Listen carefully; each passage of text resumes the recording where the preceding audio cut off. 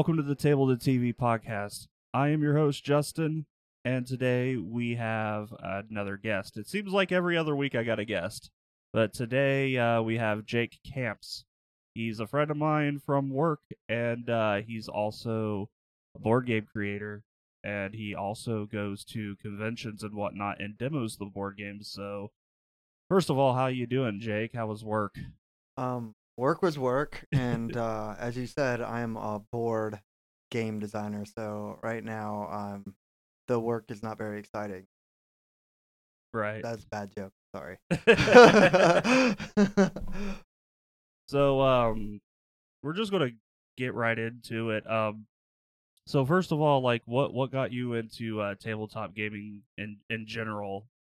Yeah, that's a good story. So I discovered the show on YouTube, which is now not uh currently airing, but you can find old seasons of Tabletop hosted by Will Wheaton, Okay. and that was my exposure to new games.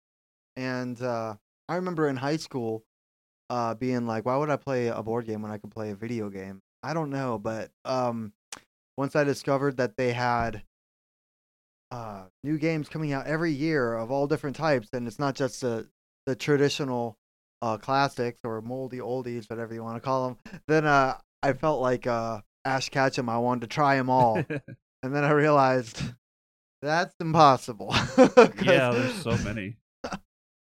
but yeah, so that was my first exposure to that. So they're Will Wheaton then.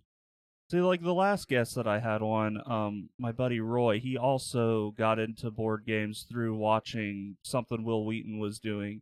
Um, they were playing Ticket to Ride. Yeah, that was actually one of the first modern board games that I played. Now, they had also introduced me to Catan, but by the theme, I was more interested in Ticket to Ride, and that's some of my family's. Both of those are some of my family's favorite games, and that's still a good gateway game to bring people into the hobby. In fact, real quick, because we were on that subject, I have a cool story where I got to go to one of the colleges around here in the area. I can't remember which.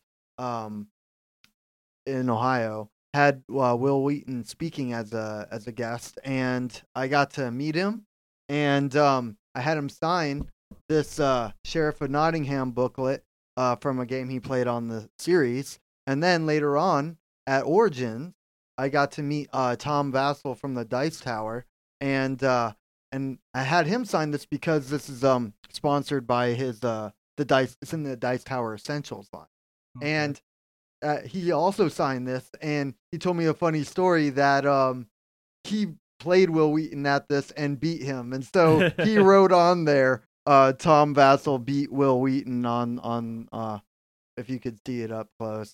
But yeah, I got a kick out of that. I Well, always wondered why he didn't like maybe bring him on the same show, unite them, like bridge the gap. But I started with tabletop on learning about it, moved my way to Dice Tower to feel like I was getting educated on all that's out there, and from there on, it was trying new games, and uh, and then at some point you get to creating them. right. Also, before tabletop, I all I kind of knew for like new games were like what we would call lifestyle games, like Dungeons and Dragons Right, or yeah. Magic. For me, it was this little game called Lunch Money, which is just like a take that player versus player game where there's some storytelling involved. And Catchphrase, that electronic game. Now that's not really board game, right? But that was kind of like my first exposure. And then it was Lunch Money, and then Hero Clicks, which was like Okay. collectible miniature war game Yeah, with I've seen demos of that. the ever changing rules updated. Like that was my lifestyle game. And then I realized when I found out tabletop, and I'm like, I expanded beyond those, and I was like, oh, not every game has a rule book that you need to like reread every year because they change it and stuff. And Right, yeah, so I kind of got away from collectible games. right. We'll go ahead and after we're done recording here, we'll take a picture of your book there and we'll put it on the Instagram. That way, people who are just listening to the audio version can see it. Yeah, I think what got me into tabletop games was, well, like I played Dungeons and Dragons, but okay, so like Dungeons and Dragons is a tabletop game, but we very seldomly played it at the table because my group at the time didn't have one. So like the dungeon master sat on his bed with all of his stuff, and we were just all kind of sitting Indian style on the floor. So I guess it was a floor game more so than anything else. I think it would it may not have bothered you then, but I think getting up from that game would have been difficult now. I can't get up off the floor now. I'm only 31, man. But as far as like playing like actual like board games that aren't just role playing games, the first one that I played was Betrayal at the House on the Hill. For the modern game. Yeah. It'd be funny if you started out in kindergarten playing that. You're right. I mean, like I played stuff like Monopoly and I got a story about Monopoly in a minute, but like Sorry and Shoots and Ladders and like I played all that stuff, but like I guess like I'll tell my Monopoly story now because that's how I met my friend group that I play with. So they're still friends after playing Monopoly. We became friends from playing Monopoly. What? But my wife, which she's not my wife anymore, but she was my girlfriend at the time. She bought me Zelda Monopoly for my birthday, and I lived in this duplex over in Portland, Indiana, not wherever the famous Portland is. Oregon, I think. It's not Oregon. Not Trailblazers here. No, we are not. I lived in this duplex, and a guy that was closest to my age, he's a little younger than me. I finally got him to try this game out with me because I wasn't about to play Monopoly by myself. And when he came over, he brought a couple of his other friends with him, and we played like 3 or 4 games of Monopoly, which took probably about 16 hours because like we don't, we play until the end, Man, that sounds like one D&D campaign, or maybe at least one session. Yeah, but like the last man standing basically is how we play Monopoly. We don't do the time limit. We don't do we are sitting here, we are playing Monopoly until everybody but one person is bankrupt. You didn't do free parking, did you? No. I would have thought you would have with a game that long. Maybe we did. I don't remember. But it was Zelda Monopoly, so there wasn't really free parking. I don't remember what the free parking space is for Zelda Monopoly. Free breaking pots. I don't know. I don't remember. But after we played that, we played Betrayal at the House on the Hill, which is a tile exploration game, and all these spooky events happen. And yeah, that was the first one I ever played. And then same as you, after I played that one, I had to play more. I think Lords of Waterdeep came after that, and I don't have as big a collection as some other people, but it's getting there. So you were telling me about the making these board games, and you showed me demos in the break room before. So what kind of got you wanting to do that, and what's your like thought process when you're going to create these games? So I had mentioned Catchphrase and Lunch Money because they tied in a little bit to my first one of my first prototypes. I can't remember if it was my very first, but it might have. And it's interesting you brought up role playing too, because that had a small factor. Now, I was introduced to that different than most people. It wasn't through D&D. It was online, and it was an X-Men role playing game. Oh, okay. And I don't know. I started reading that. That was maybe one of my first real forays into like fanfic territory. But each player could only control one player, and they couldn't control other people. Just like if you would in D&D, and the parties, people would write around what other people do, and it's cooperative. And I read that thing from when I found it to the morning, and then like I wrote myself into the story. I didn't just like walk in and be like, "Hi, a new traveler's arrived," or a new mutant came home to the X Mansion in this sense. But I like wrote myself behind uh events that were happening. Like there was an explosion. I said, and I'd write the character in. But anyway, so that made me think like, how does one play a storytelling game with other people or tell a story with other people when you're not doing like D&D or not stuck at a computer keyboard? Um, and so that was my experience with role playing, but that kind of got me in that headspace. And then I remember having a lot of fun before with catchphrase, and that's you're passing it around and it's timer, and so I kind of and actually now I remember it, I actually had a dream that the idea kind of came together. Yeah, so I had a dream where that kind of came together, and so I remember hearing that authors before have had dreams that spawn their idea. And so I was like, huh, maybe there's something to that. Maybe I need to make it. And that actually is kind of what led me to get that ball rolling. And I had played Mad Gabs, right? But that's not what I wanted to do. So I took my idea and I Googled if there was anything like that. And I found Once Upon a Time, which there is a version of that played on a tabletop episode. So this is all coming full circle. But on that episode though, I think they play different than I would. They try and coax people to say certain things so that they could get the opportunity to take over the story. And anyway, the way they played it was a little different, I think, than the spirit of the game intended. Just a little caveat there. But I found Once Upon a Time, a storytelling game. This is I got excited and I ordered it. And after playing it, while there were parts of it I liked, it wasn't exactly what I had hoped it to be. It didn't do everything I wanted it to be. It was a little limited by theme. It was like fantasy only. And I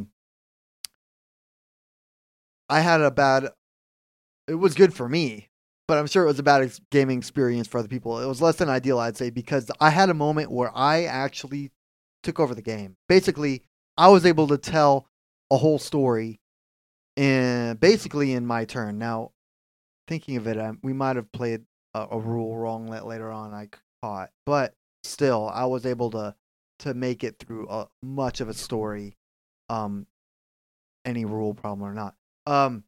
And so I saw that as an issue with the game.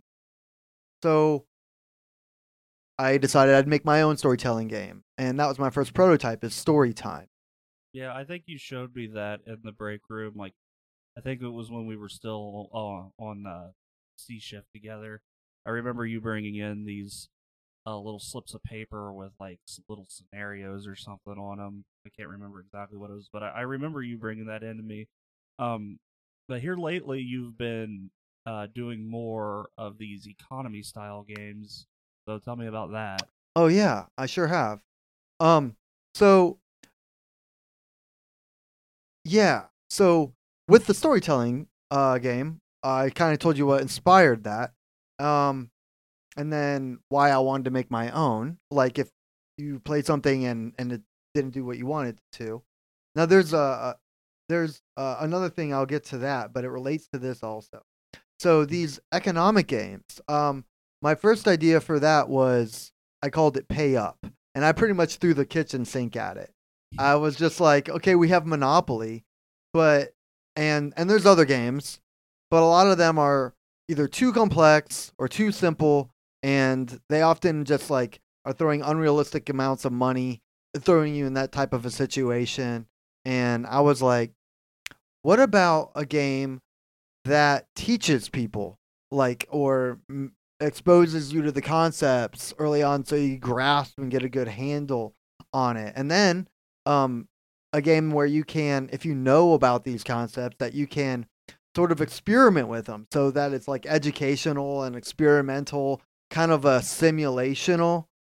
And so yeah, I tried to throw in the kitchen sink on that. And I brought it and tested it at a play tested it at a unpub room event. And that's for like prototyping and whatnot at Origins Game Fair in Columbus, Ohio, the second biggest board game convention in the U.S. And we're fortunate to be right in between Gen Con in Indianapolis, which is the largest to the west, and then the second to our west in Ohio. But so and so some feedback I got from that was they're like, maybe like make the theme something a little more fun, or something so I didn't feel like I was doing my taxes or homework.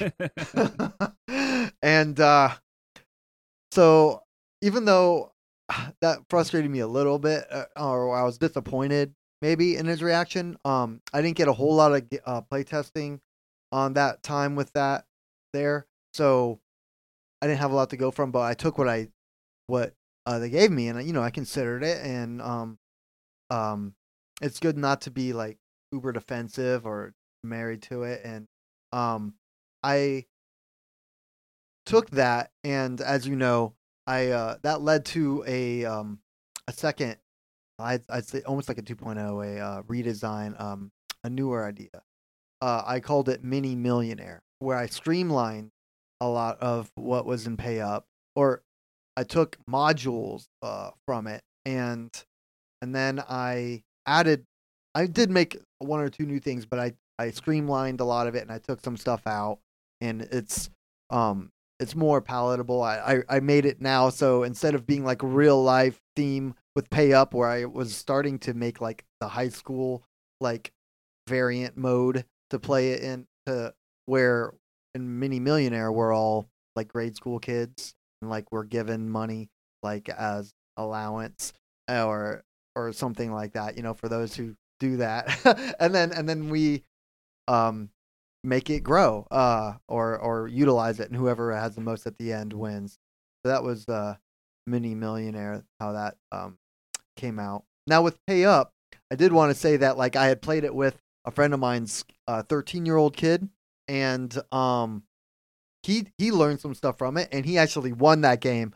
Funny story, I actually went bankrupt on it because I didn't take out insurance, and then I had a bad thing happen, and and I was just so averse that I went bankrupt. So anyway, that's how serious that game was. But there's no insurance in Mini Millionaire. So in these economic games, are they intended to be educational, or is it just so happen to be the theme, like say Monopoly?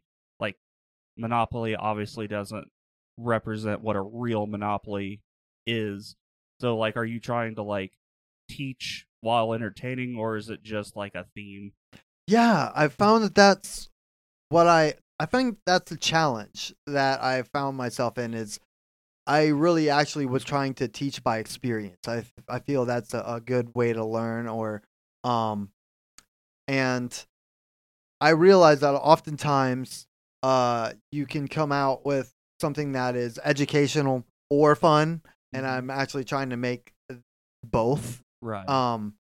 I have nieces and nephews, and growing up, our parents didn't really, they weren't too financially savvy, and then um, when we got into that, my brother is younger, and I actually kind of was getting to that, and I was like, well, I need to catch up. And but I actually did find it interesting, and so then like we kind of want to help, be a positive change with our family in that regard, and I want to get my nieces and nephews interested, but it's challenging because sometimes they're not, and you can't like force them to, and it's like, Right. I made this mainly for you, but I also play it with gamers, and so yeah, like if it came down to like business type model, like who my target gamers is, it's kind of both. It's young adults, students, but it's not like for like maybe younger kids to grasp it, but I doubt it's more like medium to adult. Is how I kind of shot for there. Okay, then, because like the way finances are taught in public schools is so completely outdated, and a lot of it is just straight up wrong. So, in to find entertaining ways to get that information across to a teenager or young adult is kind of important. That way, like, like people like me and you, we learned how things ran in the fucking 50s, and then when we became adults, Nothing works like that. I don't even have a. I don't even use a checkbook. I keep a checkbook because sometimes I need to set up a direct deposit. That's it. Right. I've never bounced a checkbook once in my life. It was surprisingly difficult. Maybe it was because I was standing on a ball, but I know what you mean. Yeah, so like to having a way to sort of get that information across could be useful for a lot of people. So now you went to these conventions. I know you told me about the one in Columbus. You won an award of some kind. Tell me about that. Yeah. So during COVID, there's a YouTube channel called Ito's Game Reviews, um, or Gaming with Ito. It's been titled both. He's I believe the CEO of Pencil First Games, and he did a stay at home or a stuck at home game design contest. And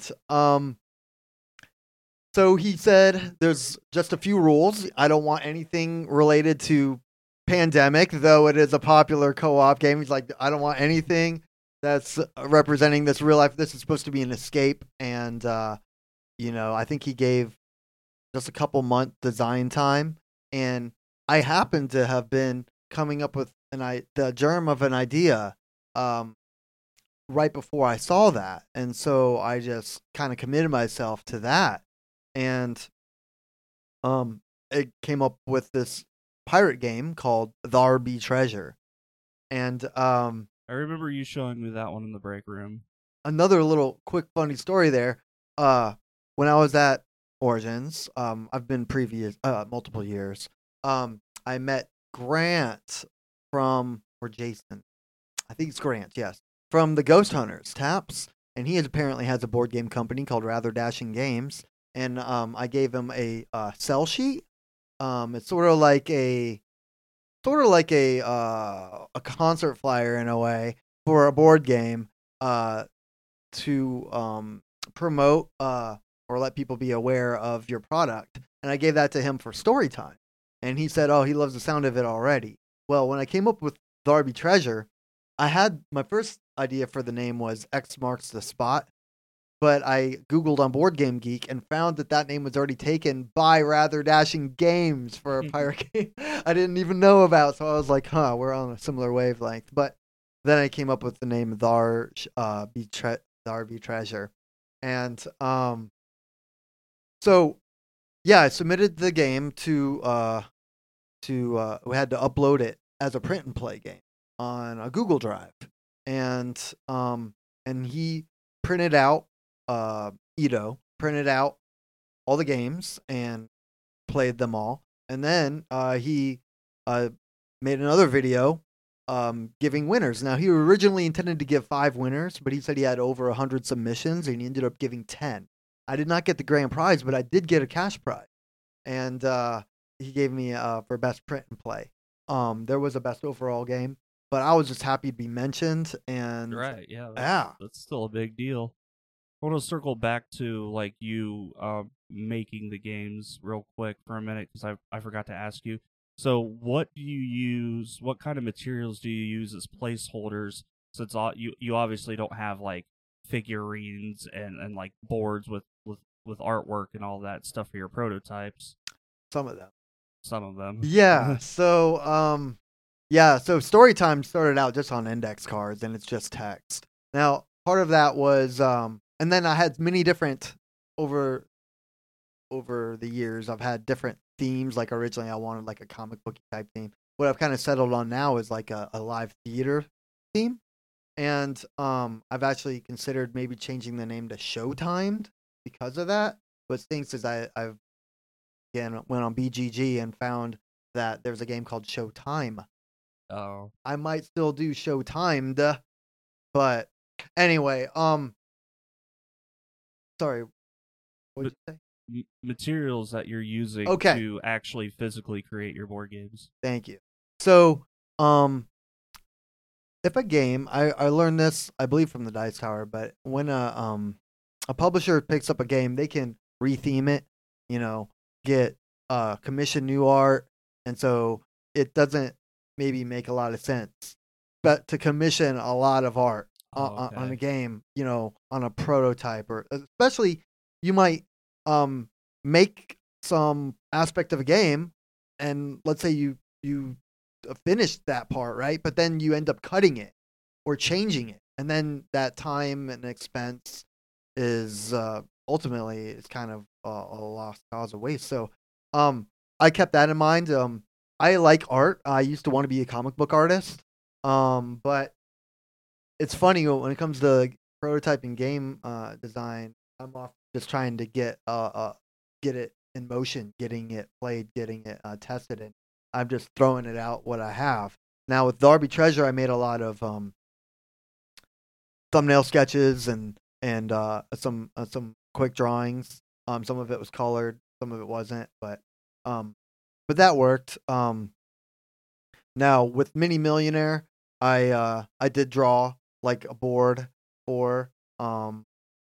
I got lazy. I put out some paper and then as just to test it, and then I was gonna like redraw it on poster board, and then I taped the seams but I ended up just like gluing the edges of the paper to the poster board because I don't want to I don't want to take the time to redo it. But at some point, um, it's nice to have a nicer looking finished product presentable to the publishers, like on pitches, like at a game designer speed pitch, which I'd recommend people doing if they're interested and have prototypes, if they're able to, at a Gen Con or a Origins game fair, for example. But that's not the biggest thing. Like if you want to go on Kickstarter and you're getting trying to get crowdsourcing, people like to see a more finished product, and so it would pay to if you're publishing it. By all means, you want to have good art and things like that. But it's kind of funny when you think of it. Kickstarter is actually kind of meant for someone like me that's trying to get their project printed and created and out there, Hmm. and not so much for like the CMONs that are like dominating the industry with their miniature games. But but yeah, if you look at the two um project campaigns, they're going to see vastly different because one's an established business that really may not need to use that mode uh um for their business, and then the other is just a starting entrepreneur or you know uh, game designer. So yeah. Anyways, it's kind of funny that I just see that art takes money and you might not Yeah. have it, and then what if it doesn't get funded? So it is an investment in that regard. I think I'm just cheap. Yeah. Well, there's nothing wrong with that. So, like, do you have some like uh go-to items that you use for your like? I know you probably use index cards a lot. You probably use poster board a lot. But like, do you like go out and buy like beads or something to substitute as like playing pieces or something like that? Yeah, those glass beads for aquariums are great. I When I bought some packs of those, it was funny. The cashier uh was like, "These aren't for aquariums, are they?" I was like, "You got me." Um, but yeah, and then you can cannibalize pieces from games you don't use anymore, repurpose them. Um, um, you can Google free clip art, free art, but sometimes I wonder how free they really are. You can always write for demo purpose only, or Right. It's just placeholder yeah, art just on the placeholder card. art. Yeah. Yeah, for any company or Because something. like if a publisher is going to reskin your game anyway to what they want, then having placeholder just pixel art or something just you rip off of Google is probably not such a big deal. And now, um, if you are lucky enough to have access to a 3D printer, that's great. I've gone old school and drawn things and pasted them onto cardboard and cut cardboard out, and um you can use any sort of word processing thing, or any apps online. Like if you're gonna get technical or artsy or whatever, you could use like GIMP and Inkspace and things like that. if you have Adobe, PageMaker and Photoshop and all that. But you can even use for lighter, more rudimentary, basic, simple stuff. You could use like Microsoft Word or Google Docs even. And so there are times where I will, um, and I like to get down to making a digital file so that I can make other copies, print it out or send them or put them on online for print and play or send them to a company that way or whatever. But sometimes I I'm like, oh, I'm gonna go online and make all those circles or oval spaces on the board and then print them out. But I don't have access to it maybe at that moment. This happened before with like I was out of printer ink or something or photo paper I ran out of for a prototype before I was making it. And then I just start like just drawing it on paper anyway. I'm like, I know it's going to take me longer, but at least I'll get it done. So sometimes it's a balance of, just work life, free time balance. So what you want to do. Tabletop Simulator has been good for people to recreate their game online for people to play, and companies, you can send that to them and they can try it that way. And I purchased the software and I've yet to teach myself how to do that or scan everything and put it into that. That's something I mean to get to. That would be a next step. And Yeah, I was just about to bring up Tabletop Simulator actually, and you kind of answered my question about if you've ever really used something like that to get your game out to the public. not Well, yet. I guess have you ever actually like played any games on it yet though? Yeah, I've done that. And I've seen people that well, I had the pleasure of meeting, but like through other YouTube channels and whatnot that have put their prototypes on there and got published. One of the first ones that was coming to my mind was Roy from the Dice Tower. They made a game called Last Light, and yeah, That's pretty cool. I usually use Tabletop Simulator to play games that I can't be bothered with the mess. So like if I want to play like something like Cards Against Humanity, I'll do it on Tabletop Simulator because those decks are huge. oh yeah, And I just don't want to, like, it's such a hassle to shuffle all those cards.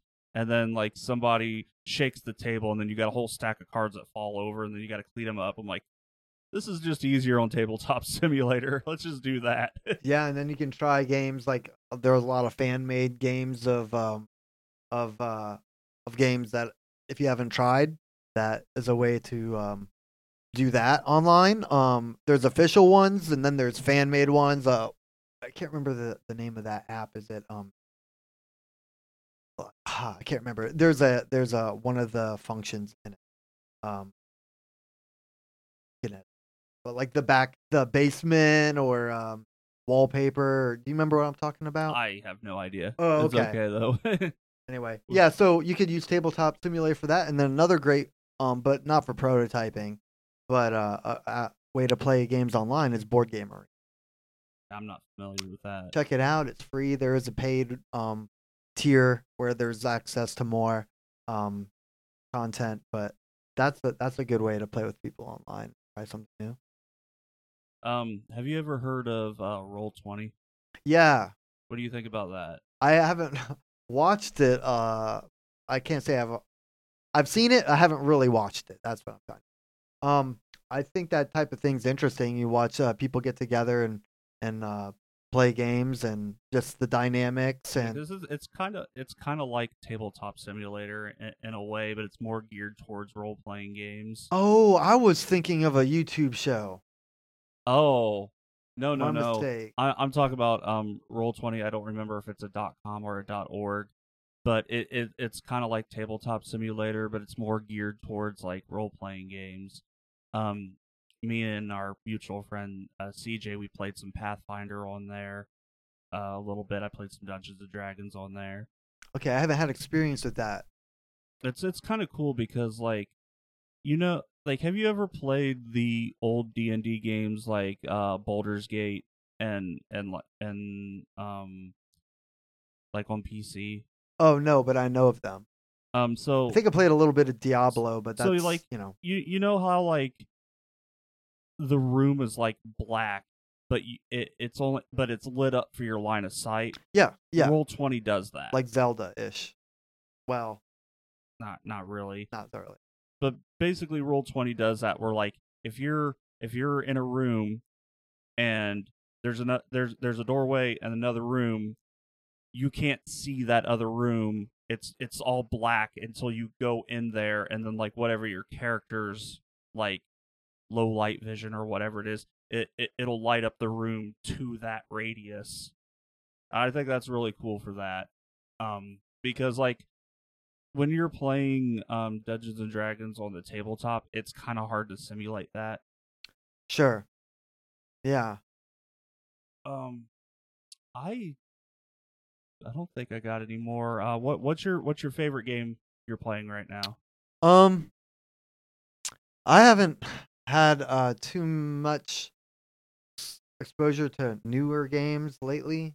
Like you, sometimes it's hard with the work schedule and other people's schedule, especially around the holidays, to meet up and try new games. I have some friends that have new games that I'm fortunate to try sometimes. The newest one I've played recently was Marvel United. Okay. It's like a co-op game. Is that by the Simon. is that the deck building game? No. Okay. I'm thinking of something. There's a That Marvel, is. there's a Marvel deck building game I'm Yeah, thinking of. that's Marvel Champions, I think Okay. you're thinking of. And that's by the same company, actually. Wait, no, that's Fantasy Flight. But those are like two big ones that are kind of in the whole similar place in my head base. But that was a newer one I got. Recently I got recently, it's been months ago. I got expansion for Arcadia Quest, the Arcadia Quest pets. It adds like these little, it's almost like Pokemon where they can level up and you can give them items, and it adds expansion tiles to your maps that you can make different setup for scenarios and whatnot. And that's that's one of my more favorite games. Originally I was turned off to it because it was like a little bit of a chibi art, like a little cutesy art, even though the art was good. But when I played it, it was a lot of fun, and I was like, oh, this is almost like a HeroClix Lite. Full circle there. And so Pets adds another aspect to that where you're not just controlling your party members, but you get to move around their little pets, and then they can like level up, and you can give them. You have items, and then some of them can get like your favorite one can get treat items or whatever. Now that's an interesting game too because it's kind of a cross between a dungeon crawler and a player versus player. There are different. You can play it one shot, but there's a scenario map where you can like work your way through the outside levels and then the inside levels, and then you get to the final boss, and you can draft and like kind of level up the items you use for your characters in the game as you go. And I just like Eric Lang's the designer for that, and he made some interesting. I just like some of his design choices. Like growing up, I like to play Risk, minus the length. Same for Monopoly, right? But with Arcadia Quest, it's player versus player, like HeroClix. But then there are monsters on the board, and they're sort of like when you play Risk 2-player. I believe you're supposed to have like a neutral army in there, but they don't do nothing. Well, in this game, like when you get around their space, they can interact. Like so, the other player would control them, and then they just to win an Arcadia Quest, you have objectives in each scenario, and then you have your player versus player. But you can't get all your victory points from just one or the other. You kind of got to share it, and then to draft and upgrade your equipment at the end, you use coins collected. And like so, if you're a monster and you defeat an opponent, like everyone gets a coin except the guy that died. I believe is how it works, or the person that did the kill gets a coin. I can't recall, but so yeah, there's just a lot of little things that I thought worked well with it and make it fun. It's a dice chucker, and I like that. So something I wanted to add in. You had asked earlier about kind of what inspires you to make what you make. Mm-hmm. I learned that, or I realized that often what I was doing is I was making a game that I necessarily might not like in a way that I would like it. So I like tactical games and strategic games. Though I feel handicapped, as in my brother, like when it comes to chess or whatever, he's like thinking steps ahead. Like he's probably few or more than that steps ahead. Where me, I'm more of like a checkers ish type player, where I'm just like more tactical, I guess. I want to react to after what's happening. I might think a couple or a few steps ahead, but that's usually all my headspace is because I start to AP if I have a plan and it got thwarted. And then I kind of gotta. I just want to make a smart, clever move, I guess, and I really just play to have fun. I really just like the experience, but of course I do still try to win. I want it, so that can make me AP a bit. Well, I say that because, like story time, for example, that's more storytelling's kind of like an activity, and then what I was doing that is trying to make it storytelling and a game, like not just an activity, because oftentimes you get one or the other. It's like a game that has a story to it, or you're telling a story but there's no game to it. And then I'm trying to make it almost like in that game where the storytelling is the game. And so there's a little bit of challenge with that. I also don't like real subjective games. What I mean, take for you said Cards Against Humanity, for example. So, well, let me that would work with this, but let me reframe it to apples because this happened. You play a card that's like a historical event. I have that exact card. Like this happened. I don't remember what it was, but it was like American president or whatever, and have like Abraham Lincoln or something like that. And they chose someone else's card because it was humorous or funny. And I'm like, I have a factually and historically accurate card here. This is mine. I'm robbed.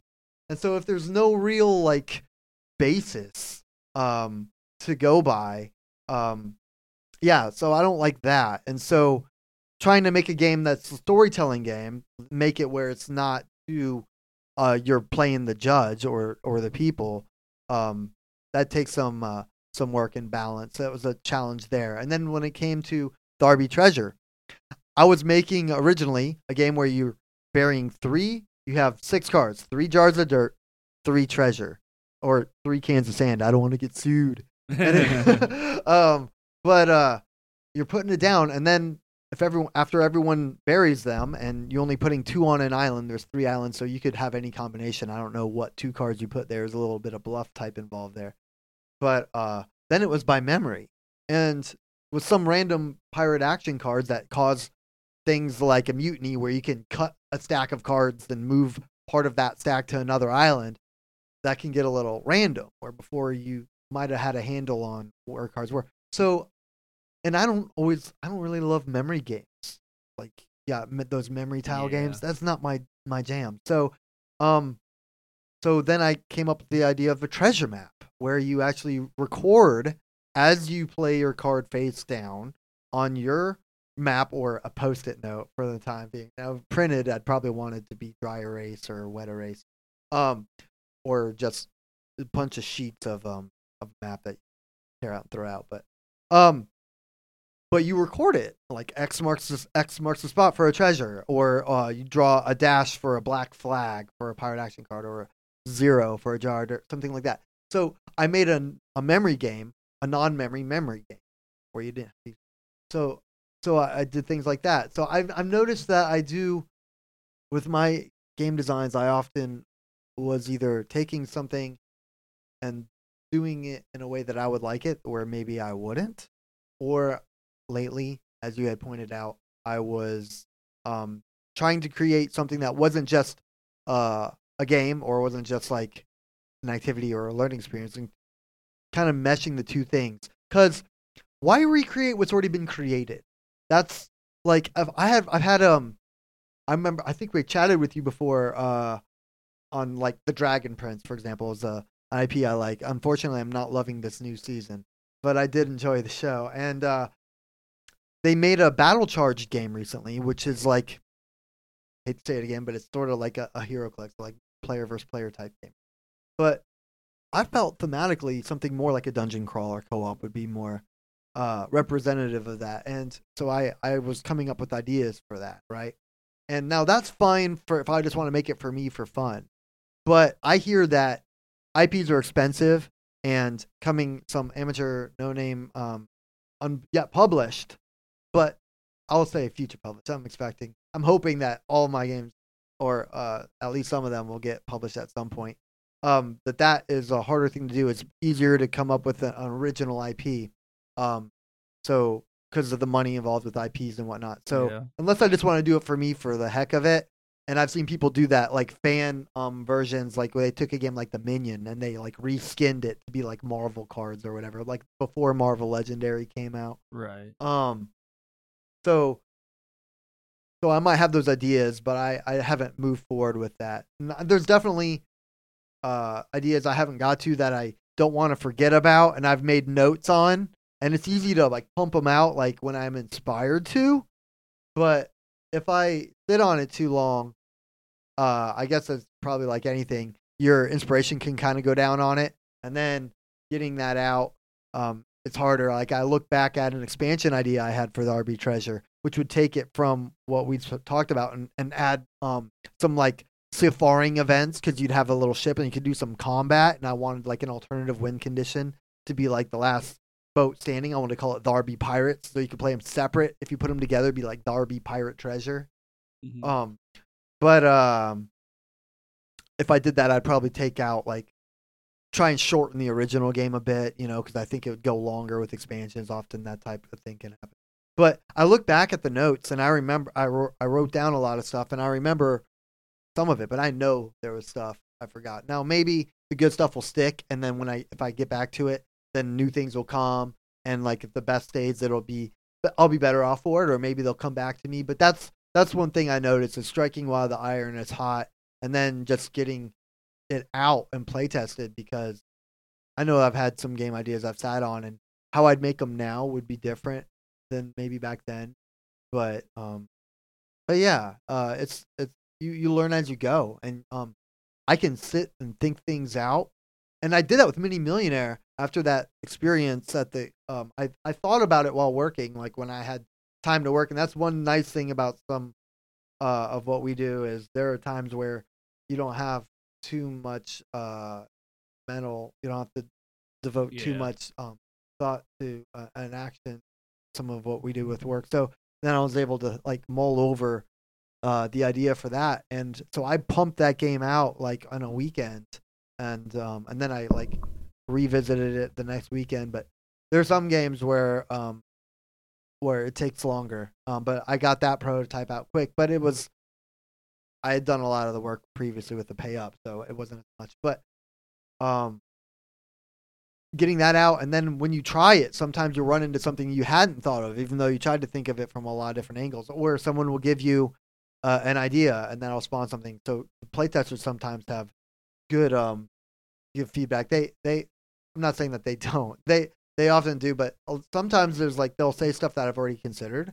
And then it's like don't I've come across before, like you don't want to seem like you're writing off their idea. Sometimes they've brought up stuff that is a great idea or I implement, and there's sometimes where I'll consider it. I may not do it, and I hopefully they don't.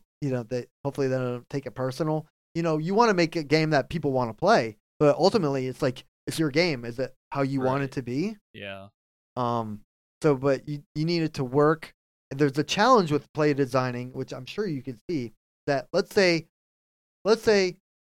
I have this game, and then you play it, and you say, "Oh, we run into an issue." I'm like, I'm not sure what to do with this situation. You say, "Hey, how about this?" Oh, you're right. That does fix that. And later on, I had this other part, and then I'm like, "Oh, you know what? I'm not going to use this module anymore.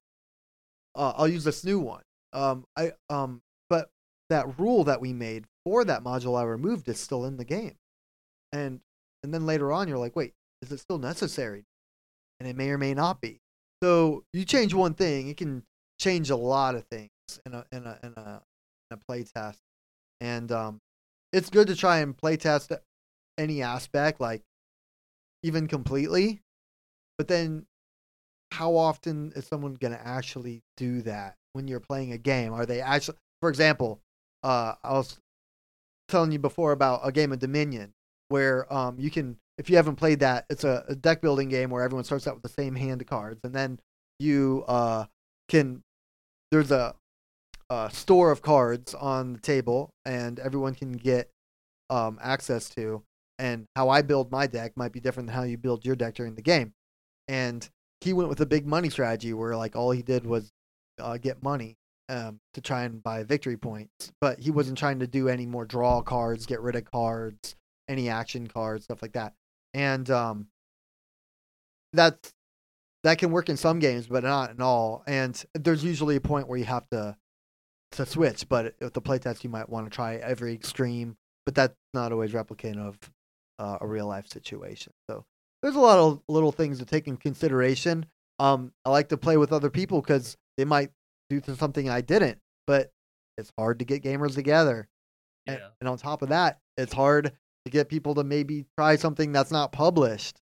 And especially if they don't know you, or maybe that, maybe they don't have faith in it or whatever. But I like to remind people every game was created by someone, and they had to start somewhere with a prototype. And then as a gamer, sometimes I don't even necessarily want to play my prototype if someone's got a shiny new game I want to try that I haven't played.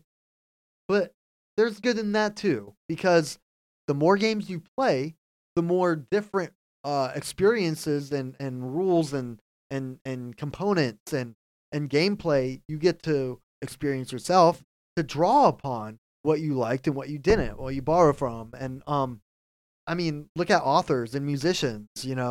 They are inspired and they borrow and use in their own way stuff from that they like, and usually it's something good. And then they create, as long as you can create something different. Why do you want to create what? Otherwise, just go out and buy the game that was just made, unless you're just short on money. But yeah, I mean, so that's also why I try and do something different in that regards.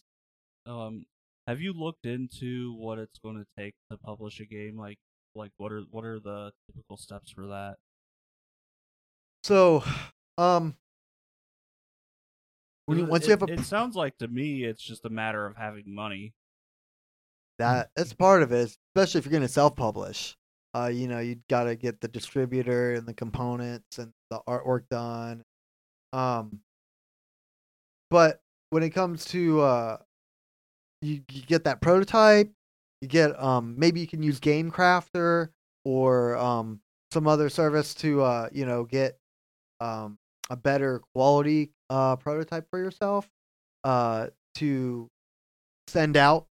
And that was the old style often to send to companies, but now you can often do Tabletop Simulator. And then there's meeting them in at a convention, demoing it, playtesting there. Now here's something with demoing, a tip that I've gotten, that you can program your deck basically, like know what cards you want to showcase. You could have them built.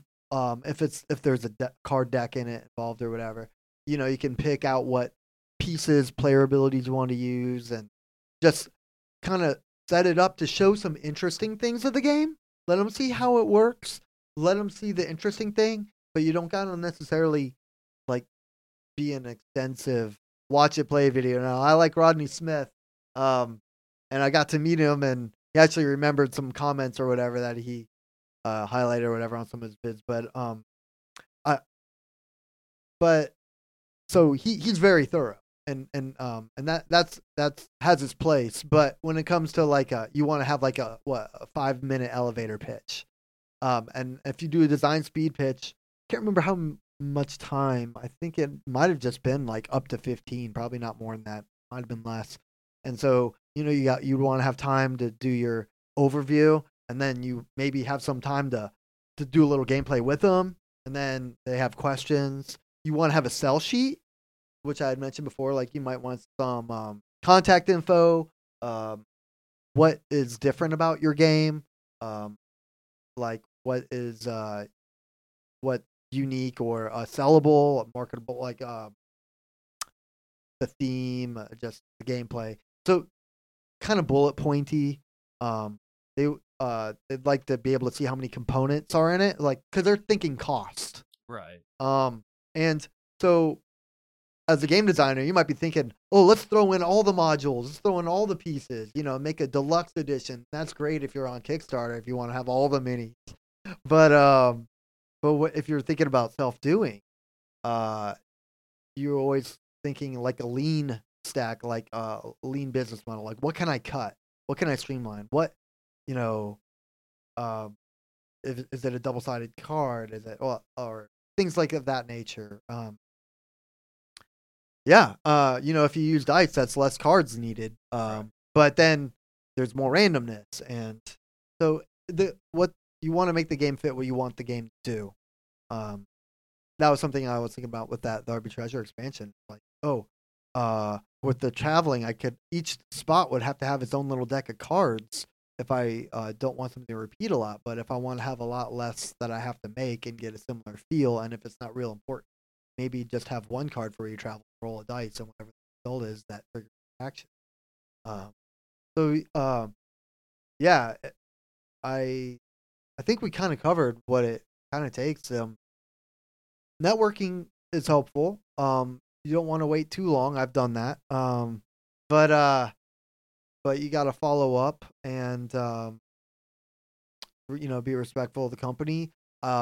Some tips is try and plan out, maybe message people if you're trying to meet up with a company or a reviewer or whatever before an event if they're going to be there and you're going to be there. It's harder maybe at the actual event. They might have plans or busy.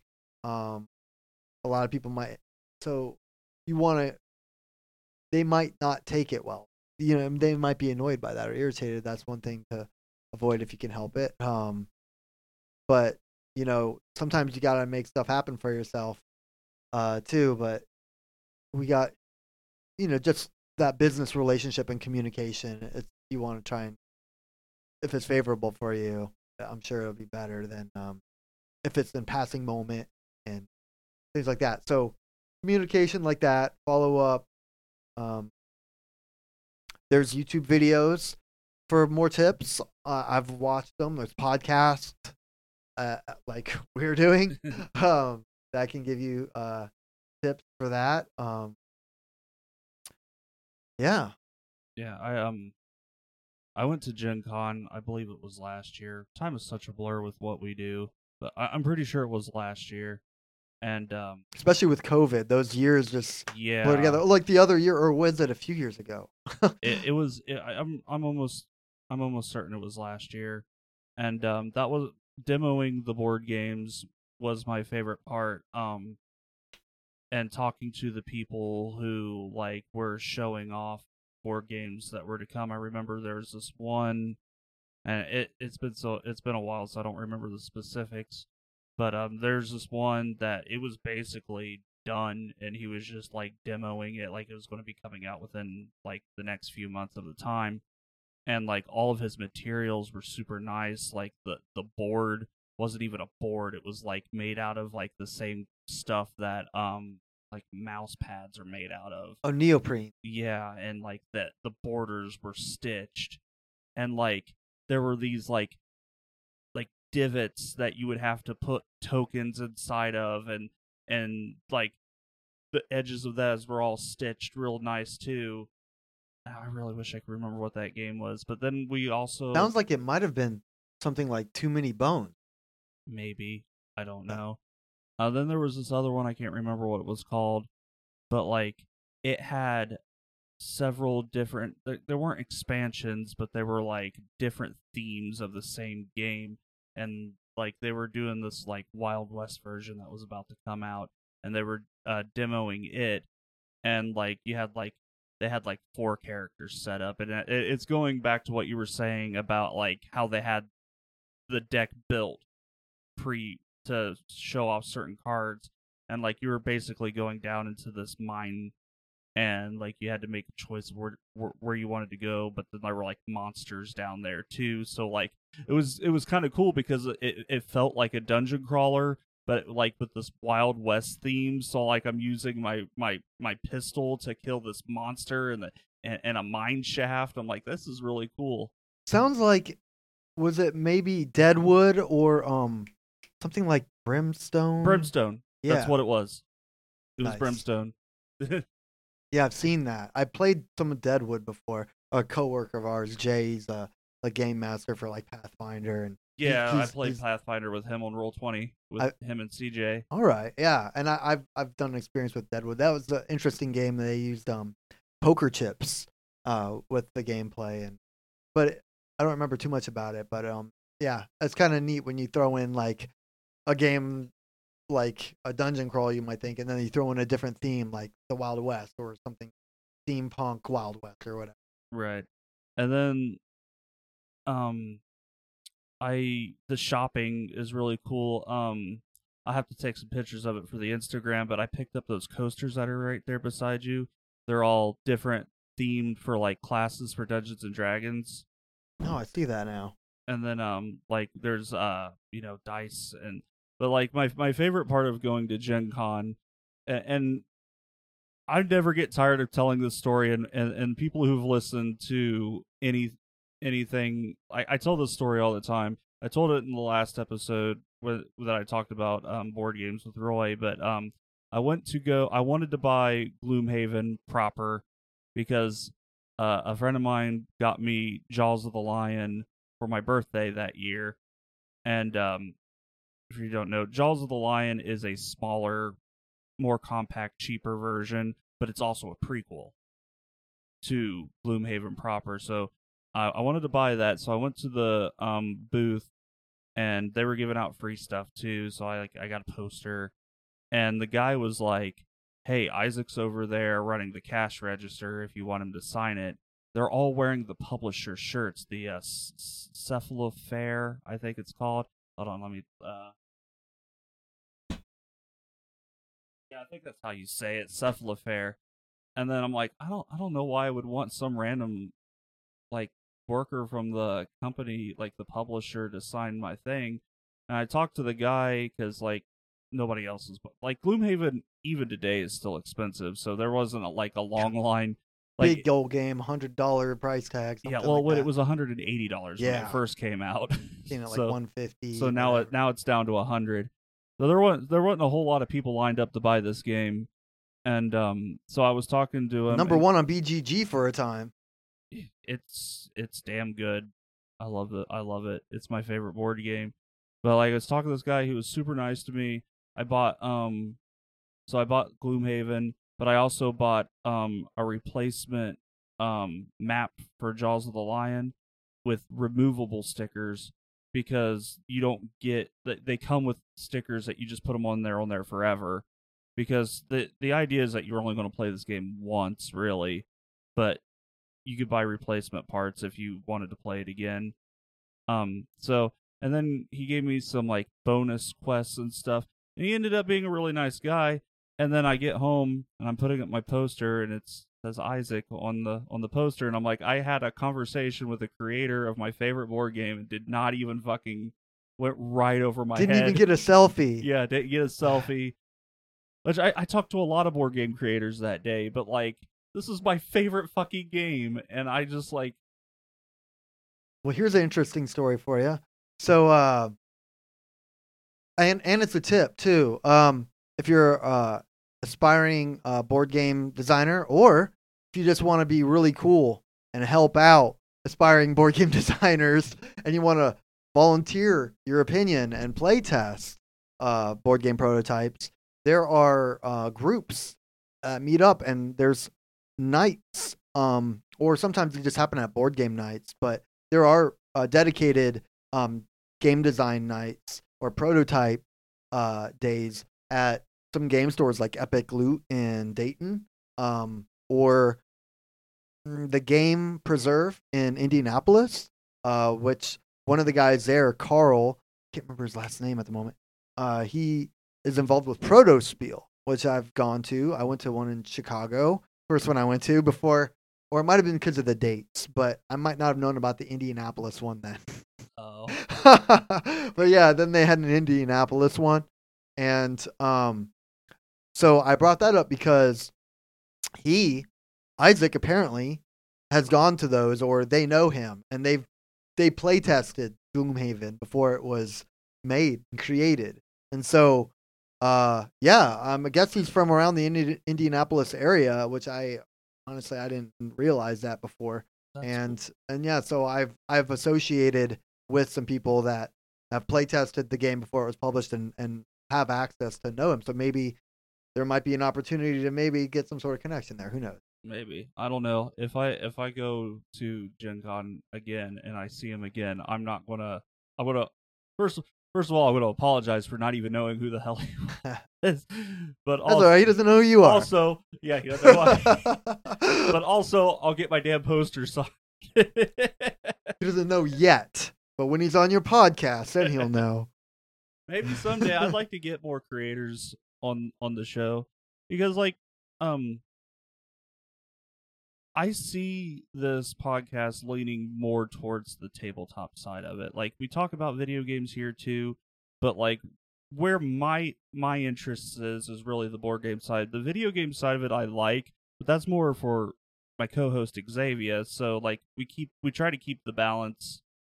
But like the first like 4 episodes were all video games. So why is that your interest has is shifting or has shifted? I think it's mostly because like I just don't like video games anymore. Huh? Why? I just don't like.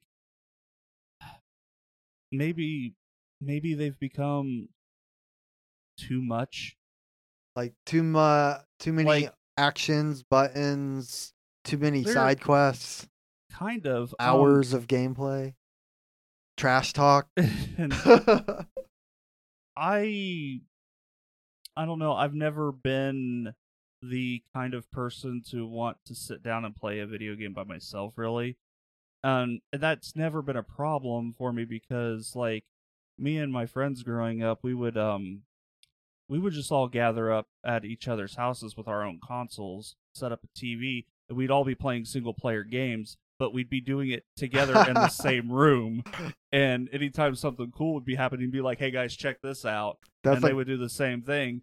Or sometimes it's like playing 2-player Mario Brothers, the original NES, where it's like you gotta take turns. That's not really a 2-player game. But, or sometimes we would be playing the same game, and if they found something that was really cool, they would like when we were playing Skyrim. We played Skyrim for like 6 years straight, and there's a lot to explore in that world. And they'll be like, "Hey, check this out. Oh, where did you get that? Oh, go to this part of the map." And since I've gotten older, and like I'm a dad, and I got 3 kids and stuff, I don't gather with my friends like that so much anymore. But and when I do, it's easier to set up a board game than it is to set up 5 TVs. Yeah. Well, I mean, TVs today are so big, it'd be easy to split screen. Yet the irony is they often don't. It's you sitting at home playing online against someone. Yeah, actually, I just wrote a blog post about that. It's on the website. And before we're all squinting to see like a 4 screen on a 20-inch TV. Yeah. So I think we're going to wrap it up here. Do you got anything you want to plug? I know you just started your Facebook page. Yeah. So JK's Games is a Facebook page I made for it, and the Facebook URL could be it's facebook.com/JKsBgames. Okay.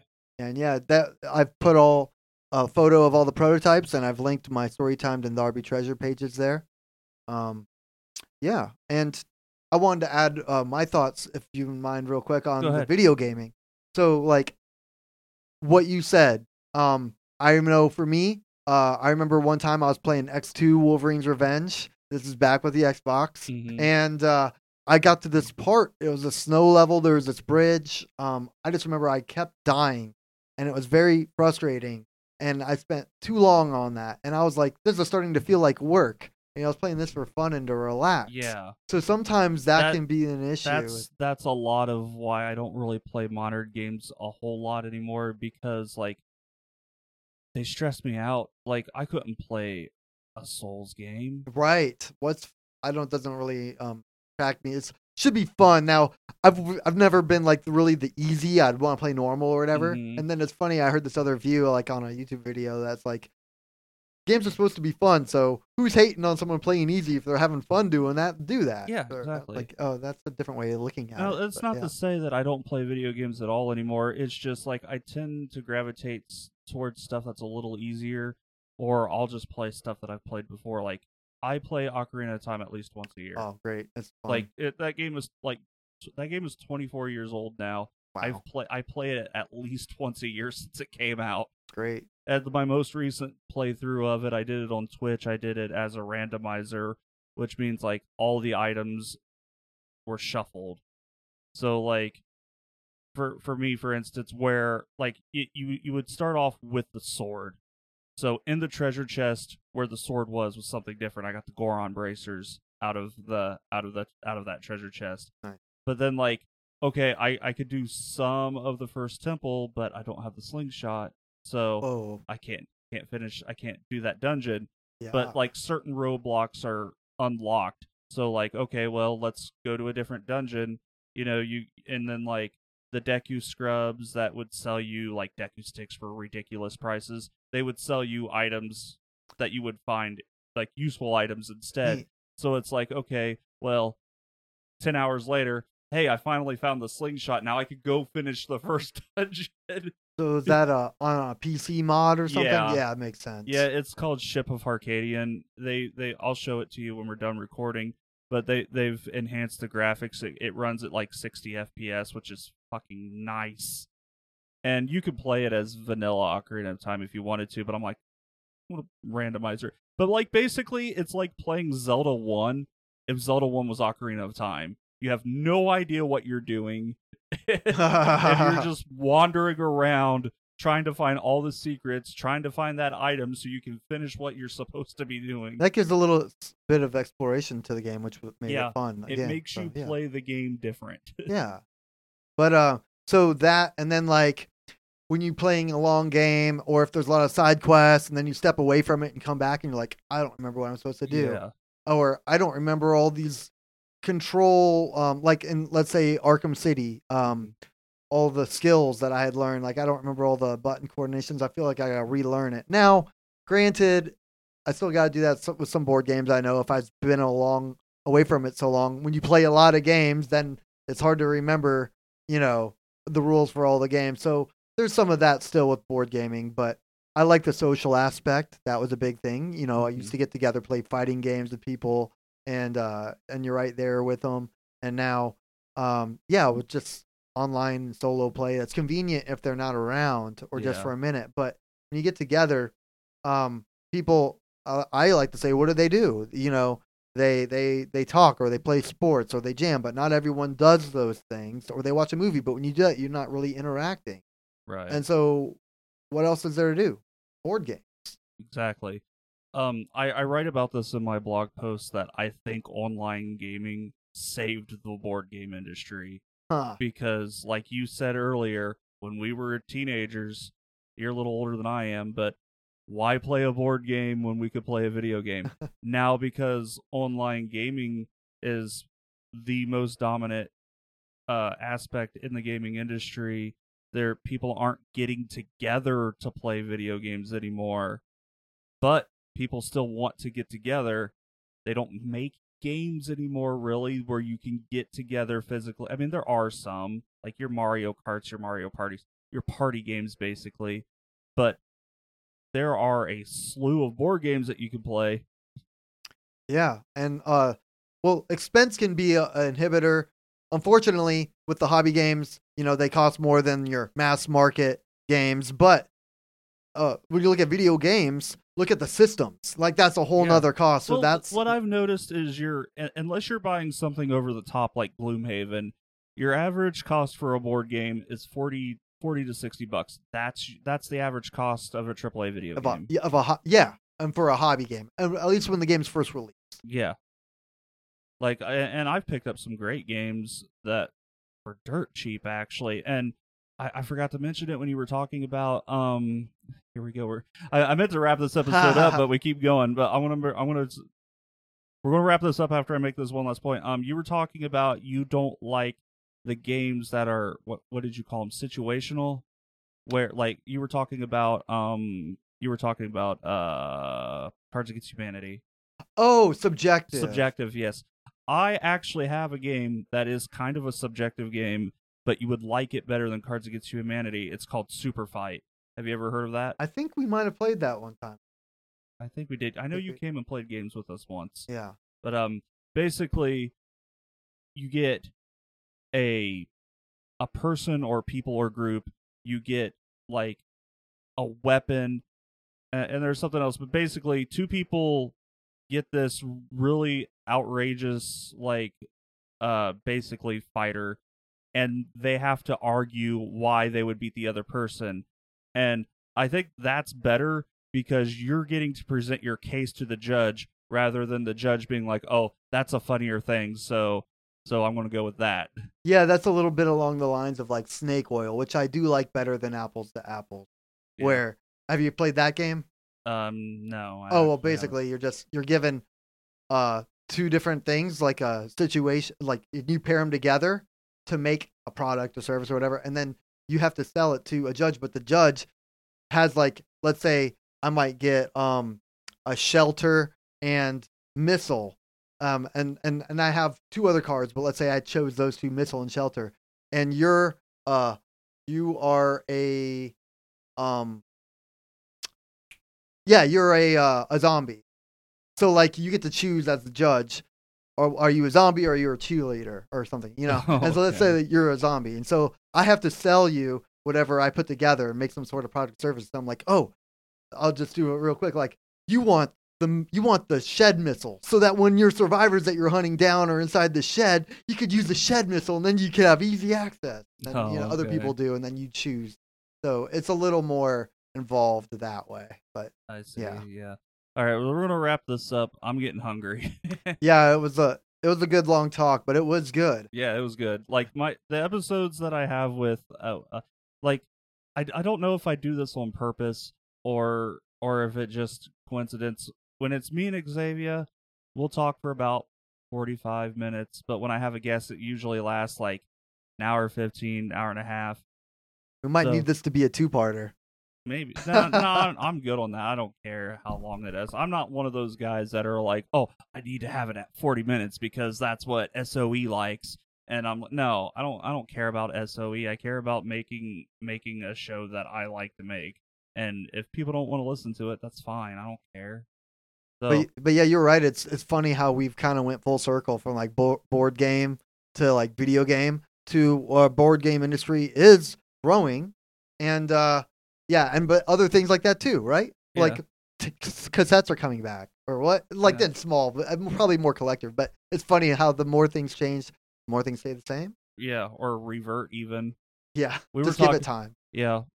Anyway, I want to thank everybody for listening. You can find all of our socials. We are Table to TV on everything.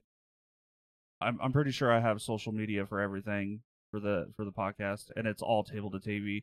If you want to email, it's tabletovpod@gmail.com. Check out tabletotv.com. It's our website. I mentioned it in the last episode that it's up and running. There's some cool. We got some blog posts on there. I do a creator spotlight. And there's an about me page. It's soon we're going to be doing affiliate links on there. I'm going to build a page for affiliate links for episode 5. All the board games that me and Roy talked about. So we got some cool things coming up in the future. I think this episode's going to air around Christmas time, I believe. So everybody, I hope you have good holidays, whichever holiday you celebrate during December. Be safe out there. And we will see you guys in the next episode. Thanks for being here, Jake. Thanks for having me. Yep. See you later.